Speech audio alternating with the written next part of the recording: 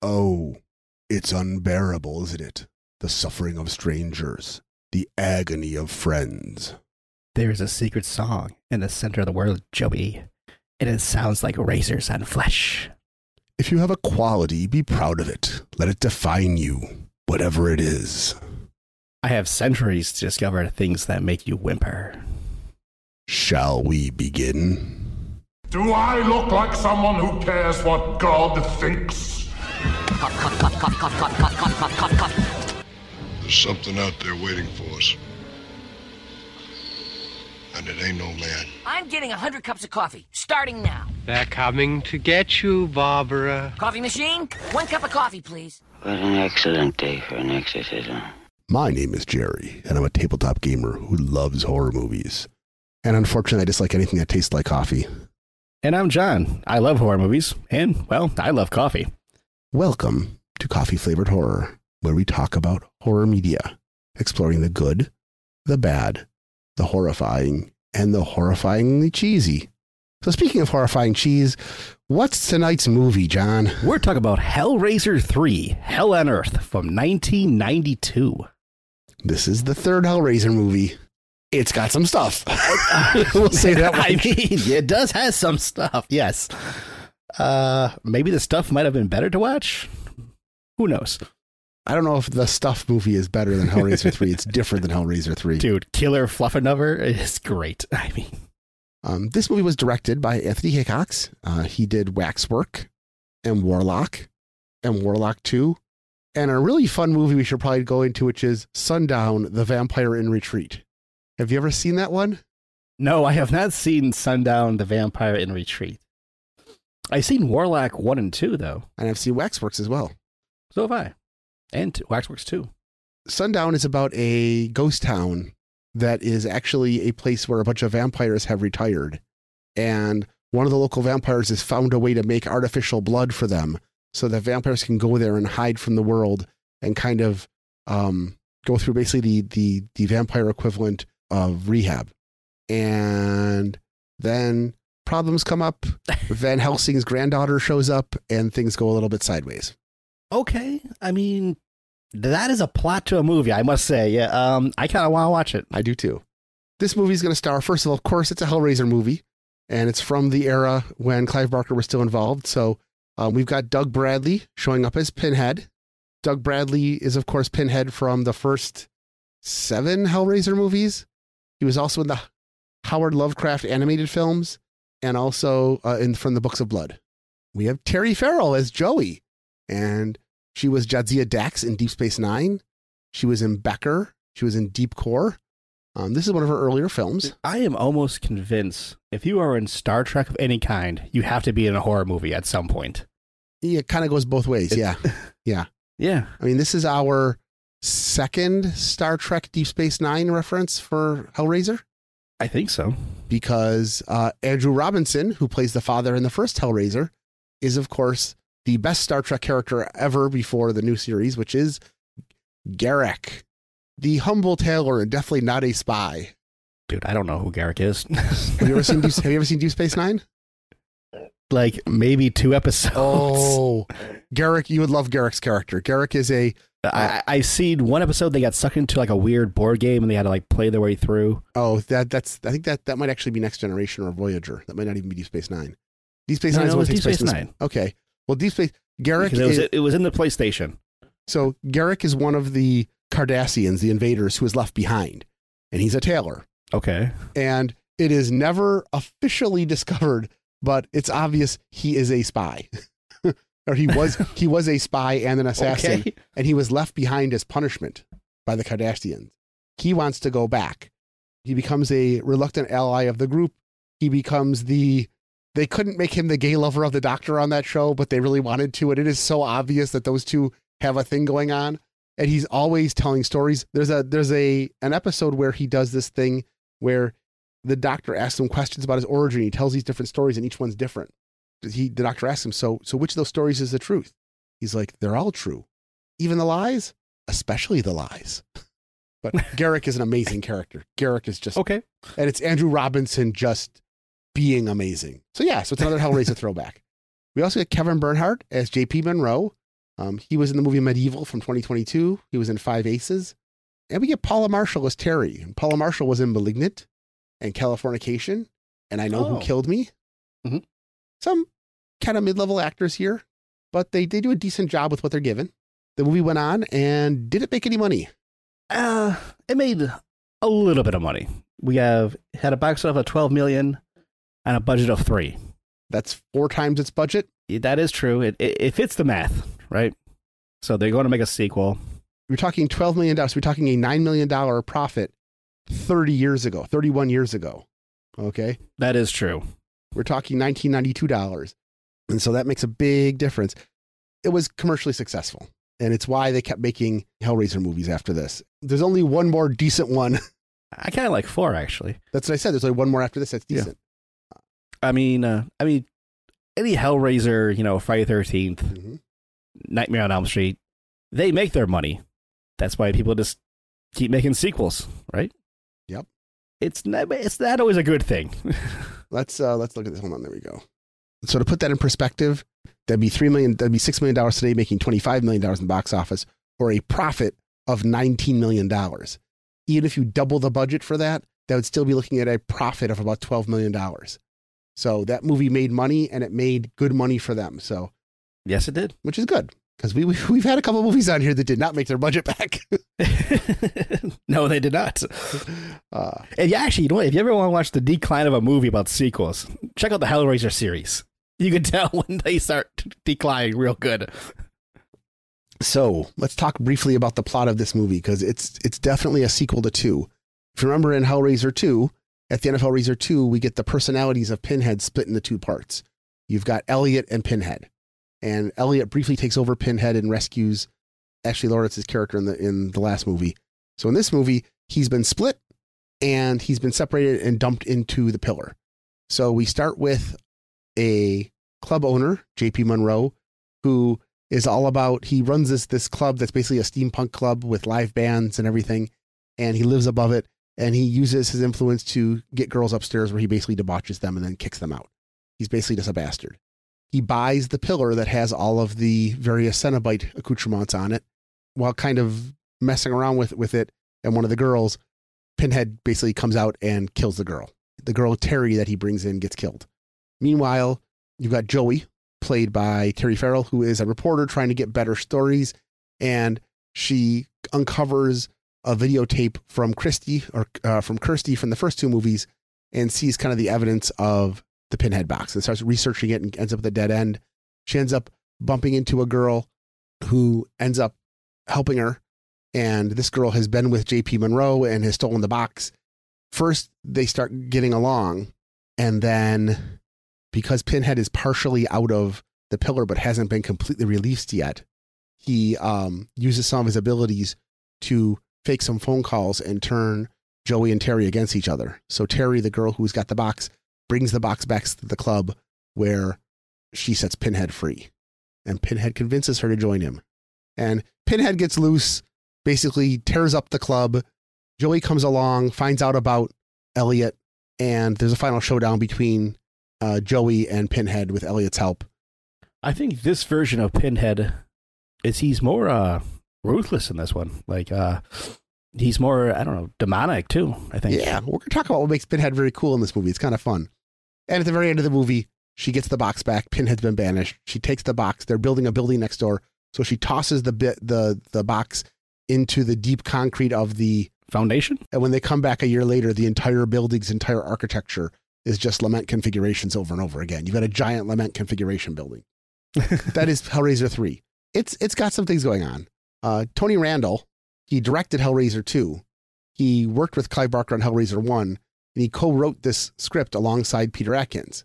Peter Atkins plays the bartender who becomes the barbecue Cenobite, and Clive Barker actually came in at the end of the movie to do some post-production shots. So this movie had a bunch of people involved in it, and part of its disjointed nature comes from the fact that we have several people involved, and Clive Barker was actually brought in to kind of do some last-minute patch-up work on it. It is what it is in that case. Yeah, that is true. So we're going to talk next about probably the most controversial part of this movie, which is, first of all, Pinhead in every movie always has a couple of Cenobites that work with him. They're always called his gash. Right. So his gash in the first one is Butterball, Chatterer, and the Priestess. In the second one, it's Butterball, Chatterer, and the Priestess, plus the Engineer. In this one, we get a new gash. We get the Dreamer, played by Terry. Which one? She's the one who's got the smoker. Okay. She's the one who just wants to dream. Right. We've got Piston Head, who is what happens to J.P. Monroe. And then we've got Camera Head. Dude, now they're all starting to sound like bad DC villains. Yep. We've got Barbie, who is the bartender who can breathe fire. And we've got CD, who's the DJ who shoots spinning CDs around. I didn't know that was his name. The names are actually Barbie and CD. Dreamer, Piston Head, Camera Head, Barbie, and CD. They couldn't come up with anything better. Yeah. This is by far the weakest gash in any of the movies. No, nothing else is coming to mind like a worse Cenobite than this entire lineup. The Cenobites look a lot like the Borg from Star Trek. Oh my God, they're very mechanical looking. Especially Camera Head. Yeah.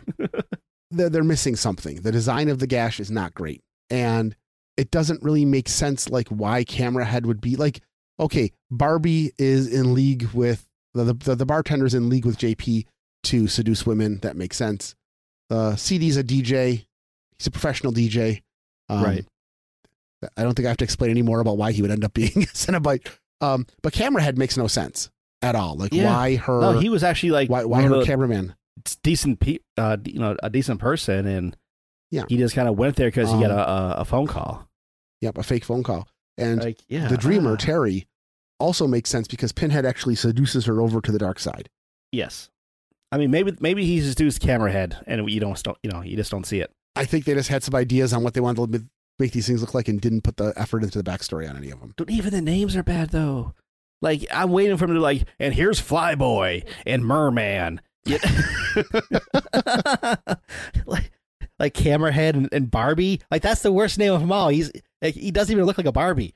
Like, I can picture it was a girl, with like long blonde hair, and they called her Barbie or something like that. It's Barbie for barbecue. It doesn't matter. It's still a horrible name. I won't sing any part of Barbie Girl. I'm a Barbie girl, little Barbie. I gotta stop there. We don't have the license for that. We can't afford it. We cannot afford that license. So we'll blame Barbie. All right. I thought that the pillar itself, it was nice to see that big pillar come back. I think it's a good story hook. It's a good linking motif, and you get to see a lot more detail on it. They did some good special effects with it. The only thing I found weird about the pillars when JP went to see it, yeah, and there's like a hole in it after the guy took the configuration from it. Yep. And he puts his hand in there, and there's a rat. Yep. And just like bites his hand. He's like, ah! That was weird. You can see he's holding on to the rat though. Yes. So he's holding on to the rat as hand. He's like, ah! He's swinging back and forth, and blood's flying on the pillar, and then it kind of gets all slurred back up. But I was always like, was the rat in there in the beginning? Did it just go in there? Is that where he lives? The rat's weird. It would have been perfectly fine for him to just like reach inside and get like skewered by something or whatever. Yeah. The rat is kind of odd. I like the fact that they gave Pinhead a little bit more motivation in this besides just coming. We end up with, a little bit more about Elliot and where he came from, and that Pinhead basically realizes that because of what happened in the last movie, he got separated. He wants to do something now, and what he does is he's able to invade dreams, because that's how Elliot communicated with people, was in dreams. If he can invade dreams, he can now, quote, exploit the flesh of the world. And his dreams are where he meets Joey, Terry Farrell's character, and impersonates her father to get the box back, because her father went off to war and died. So she doesn't have her father anymore. And it just does a good job of giving some extra motivations and adding more to the story than just Pinhead's just running around killing people, which he does when he comes out. It feels like when he went, like, I can't even say like the real world, because he always comes into the real world, but it's like he doesn't have rules anymore in this movie. He can just go around killing people, because none of those people at the club opened the box or even touched the box. Yeah, there is a problem with his reality warping abilities in this movie that luckily they don't repeat in other things. Pinhead just kind of does whatever the director wants to have happen on screen. Yes. It goes from really cool. Pinhead slaughters a bar full of people, including heavy metal band Armored Saint. He just destroys them. But he also does silly things like he makes the ice in a girl's glass look like his face and then impales her with an ice spike. I thought that was pretty cool, actually. I like that death. He makes the CDs around the DJ dance in the air before slicing the guy up. That was ridiculous. Did you see his face? He's like, "Whoa, dude!" Yeah. And the CDs is kind of like all in him. He ends up outside. The cops show up and he's blowing up. There's exploding cars and fire for no reason. Yeah, and sewer manhole covers blowing off. It's very strange. As I said, I don't think that they knew what they wanted to do with it. I guess maybe that's why it says hell on earth. I think that's why they had to bring in Clive Barker things. I think they didn't know what to do at the end of this movie. But it is fun to watch him just slaughter. He just goes to town, an entire club full of people. Clive Barker just comes in. He's like, I don't know. You guys fucked up this movie up enough. Throw the box in concrete. There's the silly scene outside where the water's in the ground, electricity's like snaking along it. Like, oh no, electricity. Yeah, that was weird. Like, you could control them. There's a lot of weird things. It's a weird situation. There's like heads blowing up and cops getting killed. And I think you made the comment. You asked about how big is the club itself. Yes. Do you see kind of the weird layout they were trying to do with the club?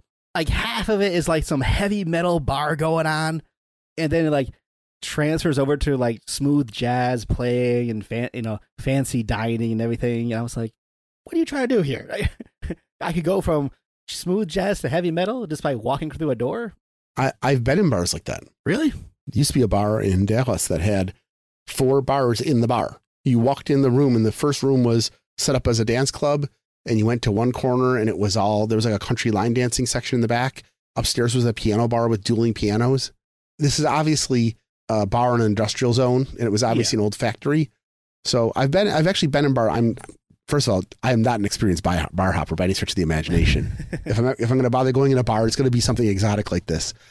So I've been in bars like this. This actually made some sense to me. Like I could see the whole premise of, that's like why his apartment's at the back end of it and everything. But yeah, it's huge, and it's got, several band stages and everything. And this was the 90s where lots of horror movies and other action movies had to have, live bands in them at some point or another.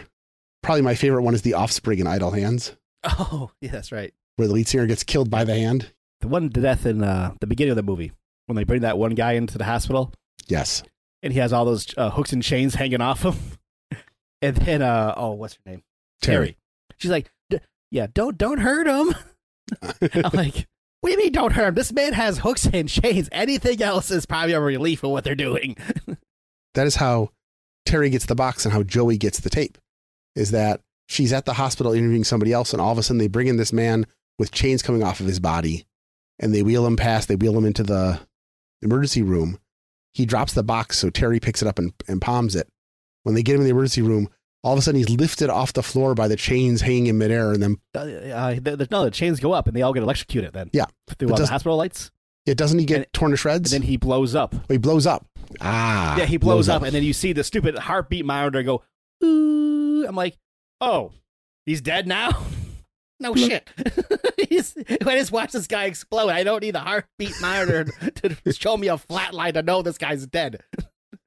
They did a good job also playing up on a couple of things that I thought were horrific in this movie. One of them is Pinhead's motivations and the way he seduces people. He just killed and devoured, what's his name? JP. JP's been hooked, but he's not close enough to the pillar for Pinhead to get him. So he's lying on the ground bleeding. Yes. And Pinhead basically appeals to Terry, who keeps talking about the fact that she doesn't dream. She only has nightmares. She doesn't dream. And all she wants to do is get away from it all. And he appeals to her.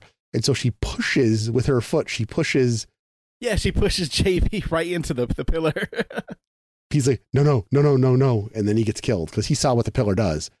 Oh, yeah. And then Pinhead shows up and talks to her and tells her that, she's special, she's important, and that the things that she sees that are bad about her are things that she can embrace because it is what she is. And that if she comes to him, he'll let her dream forever.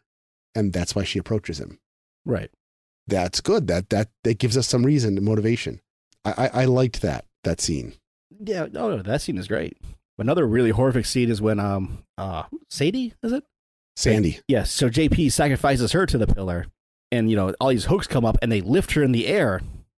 She's naked, and then actually all these more hooks shoot up and they tear her skin off.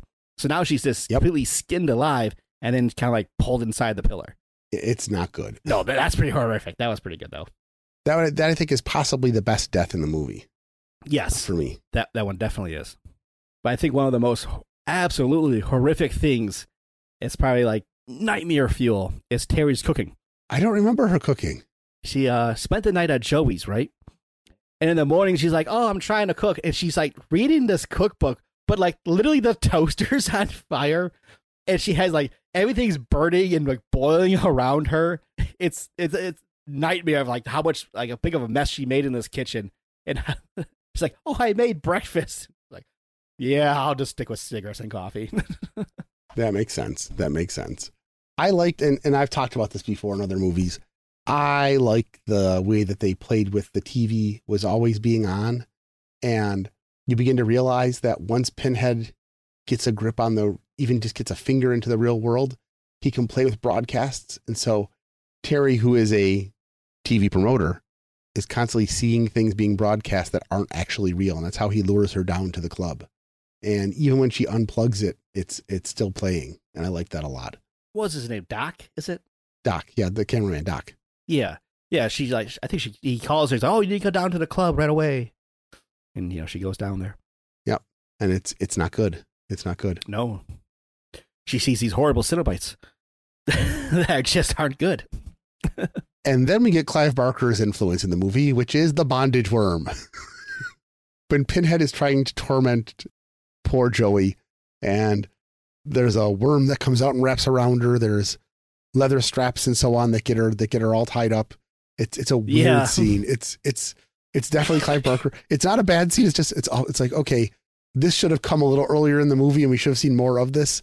But we've also seen this whole thing where JP is obviously a little bit of a bondage freak. Yeah. It was an interesting scene. The worm just seems a little bit out of place, but it also fits in with the director, because the director also did Waxworks. And if you remember Waxworks, there's a whole Marquis de Sade scene where the main character, I can't remember what the actress's name is that was in that, but her character basically has her first orgasm by being whipped naked by Marquis de Sade while chained up, which is, I'm like, okay, that fits his, hey, listen, we're not going to kink shame here. Definitely. But it's just interesting that they had that. I mean, it does kind of fit, though, for that club, too. It does. There is one more Waxworks tie-in to this movie. What's that? Zach Galligan, who was, of course, the main character in Gremlins and was also the hero in Waxworks, is one of the club patrons who gets killed in the club scene. He's the guy who gets stabbed in the stomach with the pool cue. Is that his name? Zach Galligan? Yeah. Yep. Yeah. Billy from Gizmo? Billy from yes. Billy from Gremlins. Yep. I never knew his name. Yep. Zach Galligan. He's been in a couple other things. No, he's in a few other things. Yeah, it didn't quite take off for him, but it wasn't bad. So, and then we get Pinhead going into a church. Which, I mean, hey. And apparently there was a lot of controversy about the scenes with him in the church where he's basically mocking the cross. And I think it's hilarious. I think it's a great scene. No, that whole scene when he goes to the church and everything, that fits, Pinhead's character, I think. It's not, it's not out of place. Not at all. Doug Bradley also does a really good job of portraying Pinhead in this thing. This is Pinhead being much more violent, Pinhead being much more gleeful. I mean, the look on his face when he's got Terry all bound up in the bondage gear, the entire scene where he's at the church and he does the big Christ on the cross stretch and tips his head sideways and lights all the candles on fire. It's gleeful. It's interesting. I like when Joey first goes to church, the priest is like, oh, how are you okay? He's like, no, you have to protect me. He's like, oh, evil can't enter here or something like that, right? Yeah. And that's when Pinhead blows through the doors. He's like, you tell him that. Yep. She's got the box in her hand and she's pointing right at it. It's a great shot, actually, from the movie. And for me, the last big thing that I liked in this movie, I liked the lament building at the end. Oh, the lament building is amazing. The implications of a building where everything is lament configuration, which I think ties into 4, right? That building becomes the trap for Pinhead in 4. No, that is supposed to open up the gateway to the Leviathan world. I know it's something there. So some weird thing like the box made the building type thing or influenced. So with all of that, with Pinhead running around in the kind of real world and weird special effects and happy laughing Pinhead, how high was the body count in this movie? Well, we have 6 plus, I mean, dozens inside the club. Yeah. And that's like dozens only in like maybe the heavy metal part. And who knows what happened to the other section of the club. Because I'm guessing everyone died. When Joey gets there and walks in the club, there are bodies hanging on chains from the ceiling and draped over everything. Right. There are dozens of bodies in there. Pinhead just slaughtered people, which would be fun to figure out how they write that one off. All right, John, how much coffee would you skip to watch this movie again? I mean, if it's on, I'll watch this movie again. I like the Hellraiser series. The only thing, like I said, the only thing that bothers me about this movie is just the Cenobites. Yeah. If you watch it for the story and just kind of, I guess, forgive the horrible Cenobites now I know the horrible Cenobite names. It's a decent movie. Yeah. So are we talking, would you give up 2 cups, 3 cups, 5 cups? What would you? I'll give about 5 cups. We'll put it right in the middle. Yeah, 5 cups. All right. I would probably drink 2 cups of coffee flavored something to watch this movie again. I probably own this on DVD somewhere because I used to collect all the Hellraiser stuff. Oh, cool. It does a good job of going in. And of course, this is a lead into what is one of your favorite ones, which is Hellraiser 4, I know. Yes. I love 4. So that is our review of Hellraiser 3, Hell on Earth from 1992. We'd like to thank a couple of Facebook groups that let us promote their shows on their Facebook pages. The first is Candyland Night Terrors. And we also have Horror Hoodlums. They often have different pages during the week where they have topics like to discuss. Like there's Werewolf Wednesday or Witchy Wednesday. There's Thirsty Thursday. Basically, whatever you can alliterate and toss in that week, and whoever gets on. Sometimes they do all of them at once. People talk about their favorite werewolves, their favorite monsters and creatures from horror and so on. Bad Cenobite Sundays. Bad Cenobites. We could do Bad Cenobite Sundays. All right. So who is your favorite Cenobite? Not counting Pinhead. We got to write Pinhead off this. So besides Pinhead. I always liked either, you know what? I like Chatterer. I like Chatterer from 1 and 2 and the Chatterer Beast from 4. I kind of got to go with Chatterer too. And Chatterer is the only really cool part of Hellraiser, the remake, the 2022 one. Yeah. I kind of go with Chatterer 2 as my second favorite Cenobite. Sounds good. He gets to do some stuff. And if I wasn't going to choose him, then I would say the evil doctor from Hellraiser 2. Ooh, okay. Let's see. If I can't pick Chatterer, you know what? I'll go with Butterball. He's always kind of interesting, I thought. He is actually pretty interesting. So that's the end of our show for this week. And remember, a giraffe does not know what a fart smells like.